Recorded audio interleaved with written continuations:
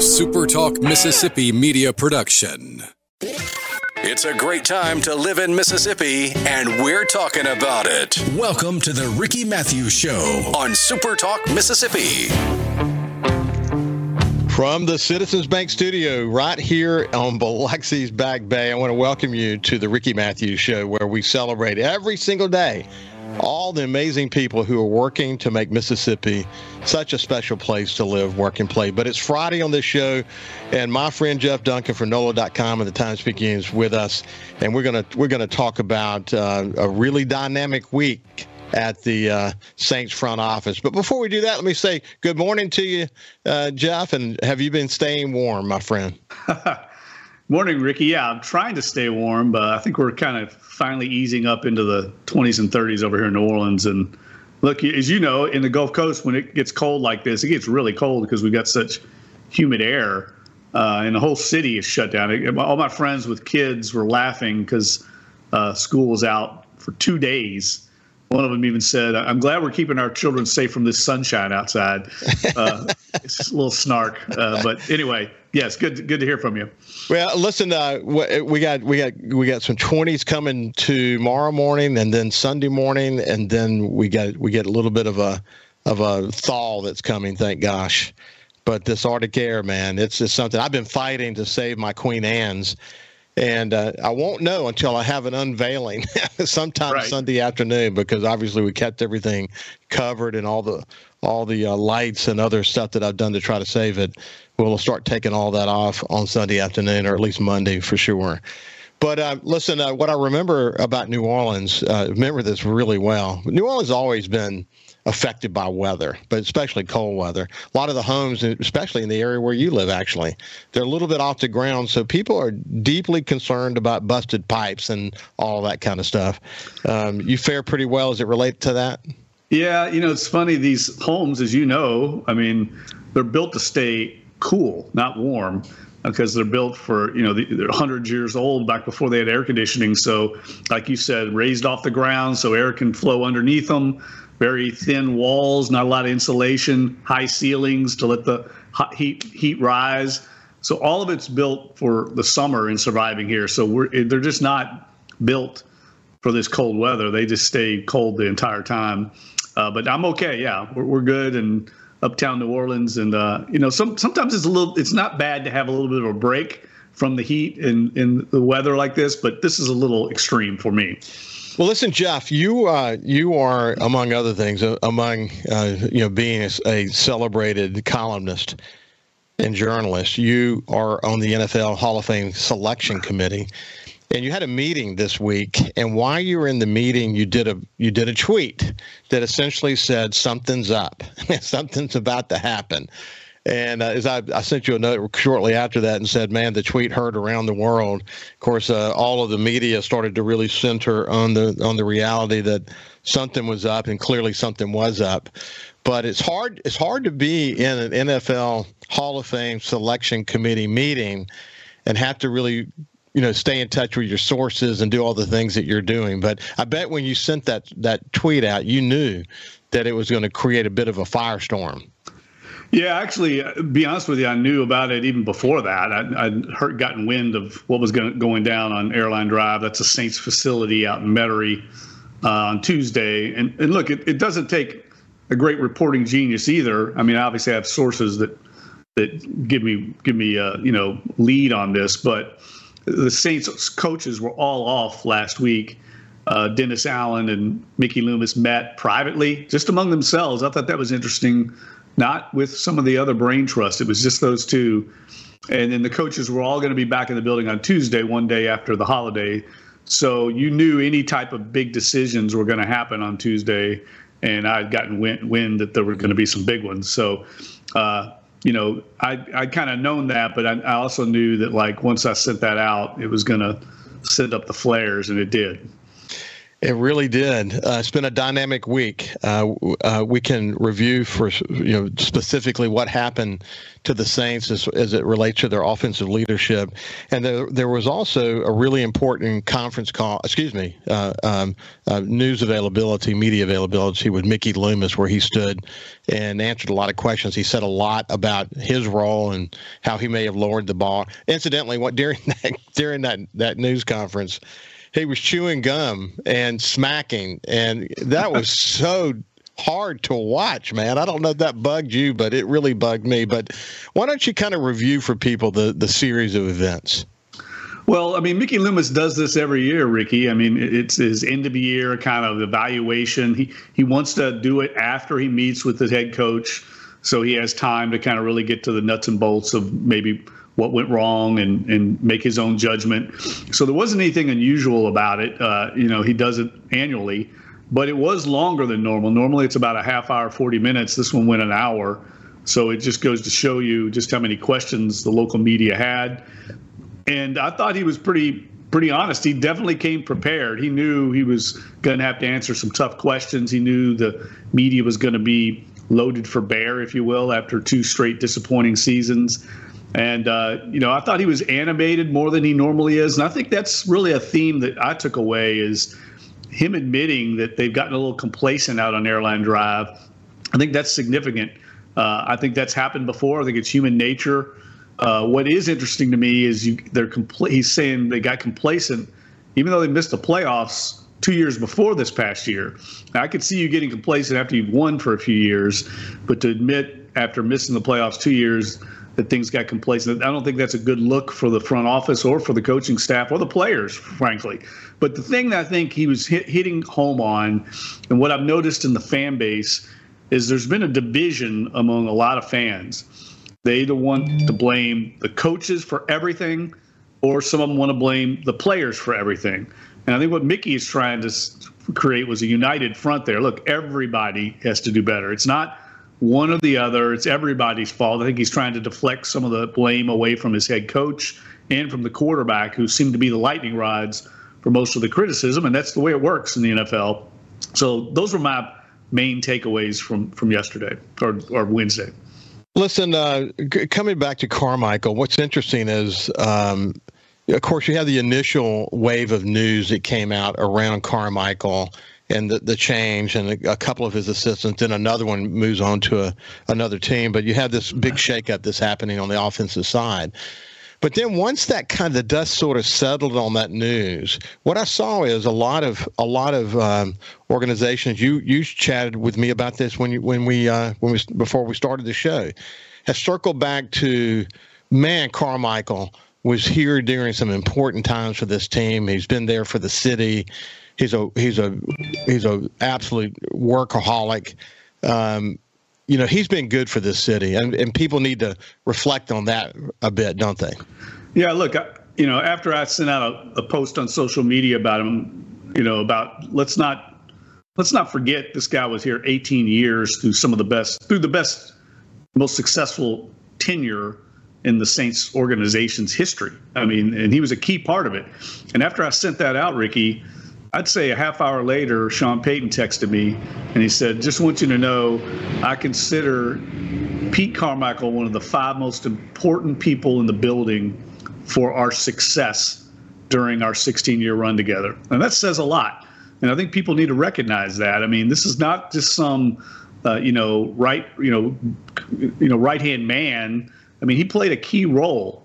And he was important. He's very highly respected by everybody. I mean, coaches, players, everybody respects Pete Carmichael. So I think it's just important to recognize that and to not get caught up in the noise and a lot of the social media stuff that goes on these days. Hey, so is there a chance that he'll be headed to Denver? I would not be surprised if he wants to. I think there's a little bit of a pull for him, I think, to stay here. I know he's very happy here. His son's coaching over in East Texas as a baseball coach. They're kind of rooted here, I think. So I'm not saying he won't go somewhere, but it wouldn't surprise me if he took a year or so off and then got back into it. But there's no question he'd have a job with Sean Payton anytime he wants it. Sean thinks obviously very highly of him. One of the sort of I don't know, a sort of a headline under all these headlines as it relates to the offense is just how much Derek Carr struggled with his health this year. I mean, he was beat up pretty good, wasn't he? Yeah, and look, I think that's something they're framing right now, and they're going to use that as kind of a qualifier. I personally don't buy into some of that. I think that's an excuse. I mean, when I watched Derek Carr play early in the season, I think he was struggling for other reasons. Now, obviously, the health hurt. There's no question that it affected him, but there was more to it than that. But by the end of the year, he was playing his best football. I'm sure he was healthier, but I also think he was just more comfortable in the system. I think he was more comfortable with the receivers he was working with. I think there was a lot of factors that went in there. They played an easier schedule toward the end of the year, too. So I think there's reason to be optimistic about Derek Carr, but there's also reason to be a little hesitant in that he's the solution there big time. I think there's a lot of questions on Carr, especially now they're going to a new coordinator. When you look at the stats, he's a top 10 quarterback. And is that good enough? Can he win the important games? Is he going to lose the ones that we should win? And there's a lot of questions yet to be answered. And of course, the biggest issue is going to be, where are we headed? Are we going to solidify the current offensive philosophy, or are we going to hire somebody from the outside and go in a different direction? You see that Shanahan McVay tree that you talk about. We'll talk more about that when we get on the other side. We'll see you when we continue our conversation with Jeff Duncan.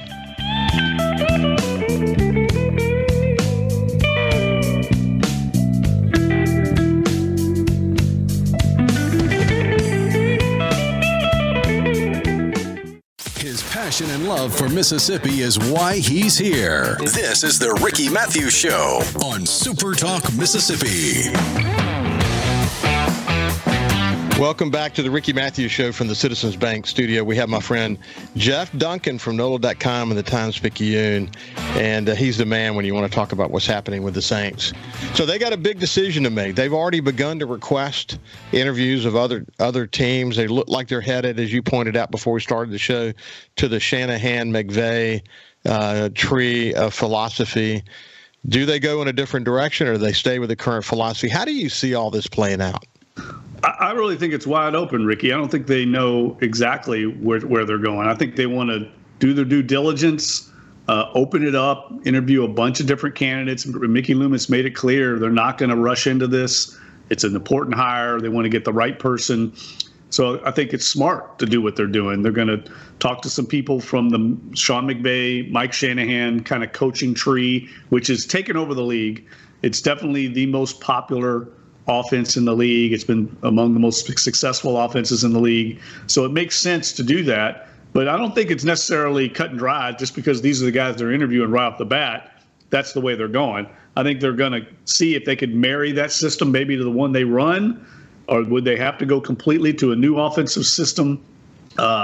Will they just do their due diligence and then maybe promote from within if they feel like someone like Ronald Curry could be promoted to take over that role and continue what they're doing inside the building? That's what they did a year ago. I don't think people understand that, like, a year ago, they actually looked around for an offense coordinator as well.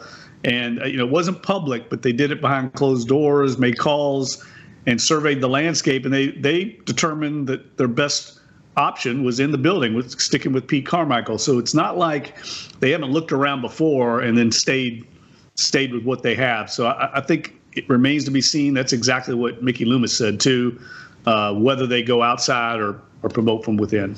But Jeff, I can't help but remember, man, I remember my impression when they promoted Carmichael into that position. The thing that kept echoing in my head is the fact that he said he didn't want that position.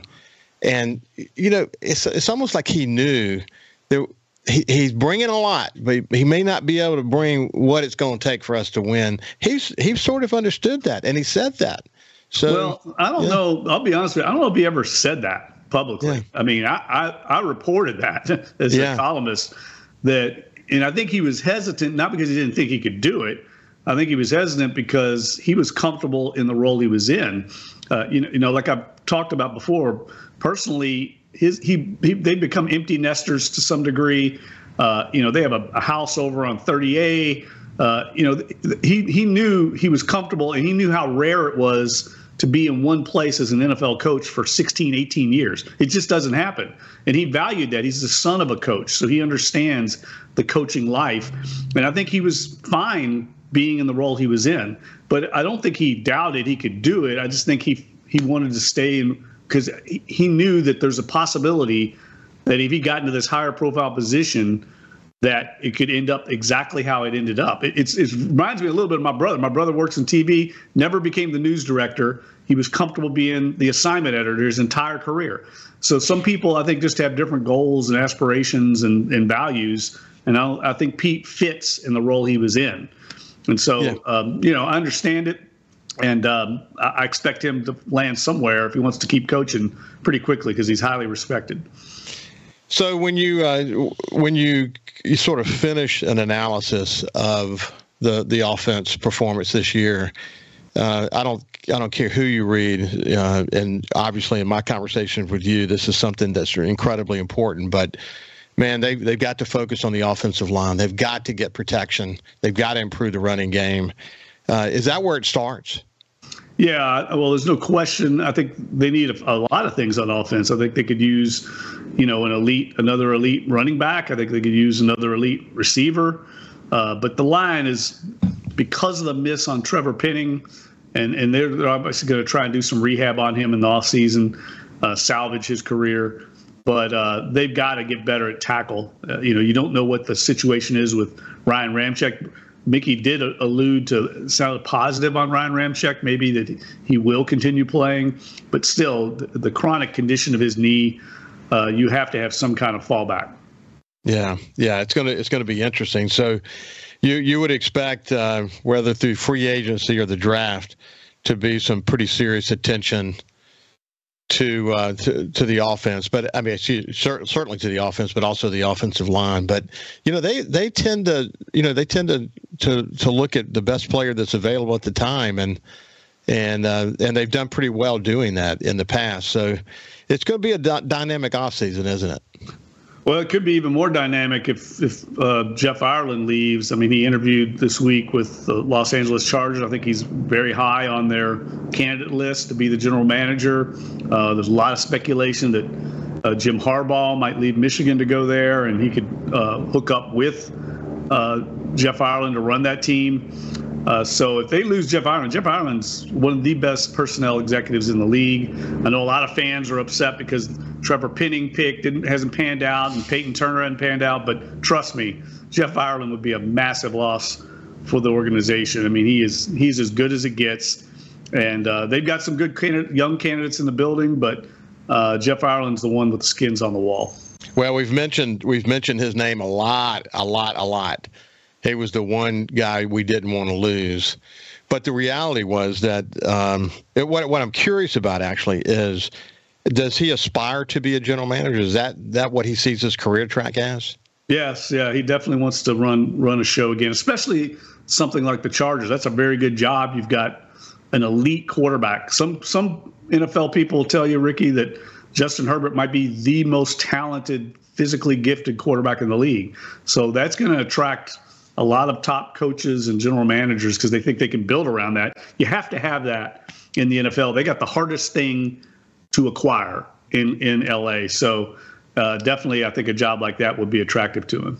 Yeah, I've noticed on X that Harbaugh name in sports has trended on and off for the past week or so. There's a good chance he's gonna go to the professional ranks, isn't it? Well, yeah, I think Michigan's trying to keep him. Obviously, they've got unlimited resources at the University of Michigan, and that's his alma mater. But there's probably a part of him also that would love to get back to the NFL and win a Super Bowl. Very few coaches, if any, I don't even know, have ever won a Super Bowl and a national championship. So that would be part of his legacy. He played in the NFL, obviously coached in the NFL at a high level. So we'll have to. That's one to watch. I mean, it's going to be a crazy offseason in the coaching world with losing, icons like Pete Carroll and Bill Belichick and great coaches like Mike Vrabel on the market. We see the Falcons have already interviewed Harbaugh and Belichick. I know Saints fans are going to have their eye on that. There's just a lot going on. It's going to be fun to watch. Wow. It's interesting. You think Belichick's going to be a head coach again? Oh, no question he is. He wants to win enough games to break Don Shula's record. I think he's about 20-something short. So about a year and a half, 2 years. I think he's definitely going for that record. He's going to go somewhere where he can win. Yeah. So I don't know if he's going to go into some rebuilding job. But it's tricky when you bring in Bill Belichick. I mean, he's used to running the show. He wants all the power. And he can command that from his track record. So it's going to take the right fit and the right owner to bring him into the building. Hey, man, I can't help but say this. You know, early in the season when we blew a couple of games we should have won, literally should have won. Watching the game between Tampa Bay and Philadelphia, with imagining if that were the Saints in that same position, Saints would have won that game. No question. So Saints had some momentum. I don't know. I'm not saying they could go all the way, but my goodness, it was. God, we came so close, didn't we, buddy? It would have been a one and done, in my opinion, but it would have been one nice win, and it certainly would have enhanced the resume of Dennis Allen. Probably helped with his approval rating in the fan base. But look, that's what Mickey Loomis said this week. They've just got to win. I mean, fans are upset. It's been 3 years. But this is kind of the growing pains you go through after you lose a head coach like Sean Payton and a Hall of Fame quarterback. I mean, you just look historically. It's across the annals of the NFL. Almost always you drop off 3 to 4 wins a year when you lose a Hall of Fame quarterback like Breeze. So it's not uncommon. It just shows you how hard it is to do what they did. And that's why I really believe Jerry Jones made the right move. And I'm a Mike McCarthy kind of supporter. I know him from his time here, but he won 12 games 3 years in a row. That's hard to do. That's very difficult. So I think it's smart. You've got a guy in place that knows how to win. Now let's see if collectively they can figure out what's going on in the postseason. It is amazing. You look at Philadelphia, look at Dallas. Some of the best teams can still lose chemistry, can still sputter. Yeah, it happened in New Orleans. I mean, what about that year a few years ago? Was it 2019? The Saints had the Vikings at home. Just a mediocre Vikings team, and the Saints lost at home. They lost 3 games, the Saints did, in the playoffs where they were at home and favored. So it's hard. It's very hard in the postseason. We had a little help in losing those games, though.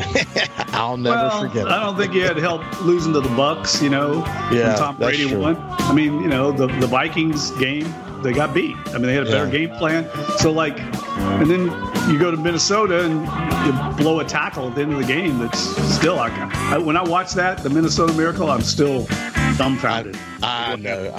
Hey, listen, we're at the end of our time together, but sign up for the SaintsNOLA.com newsletter. You'll be glad you did. Follow Jeff Duncan on X. You'll be glad you did that as well. And until next week, my friend, have a great week and stay tuned. Yeah, and stay warm. I'll talk to you again, Ricky. That's for sure. That's for sure. Hey, listen, when we come back, Cynthia Sutton from the Ocean Springs Chamber is going to be joining me. We'll see you after this.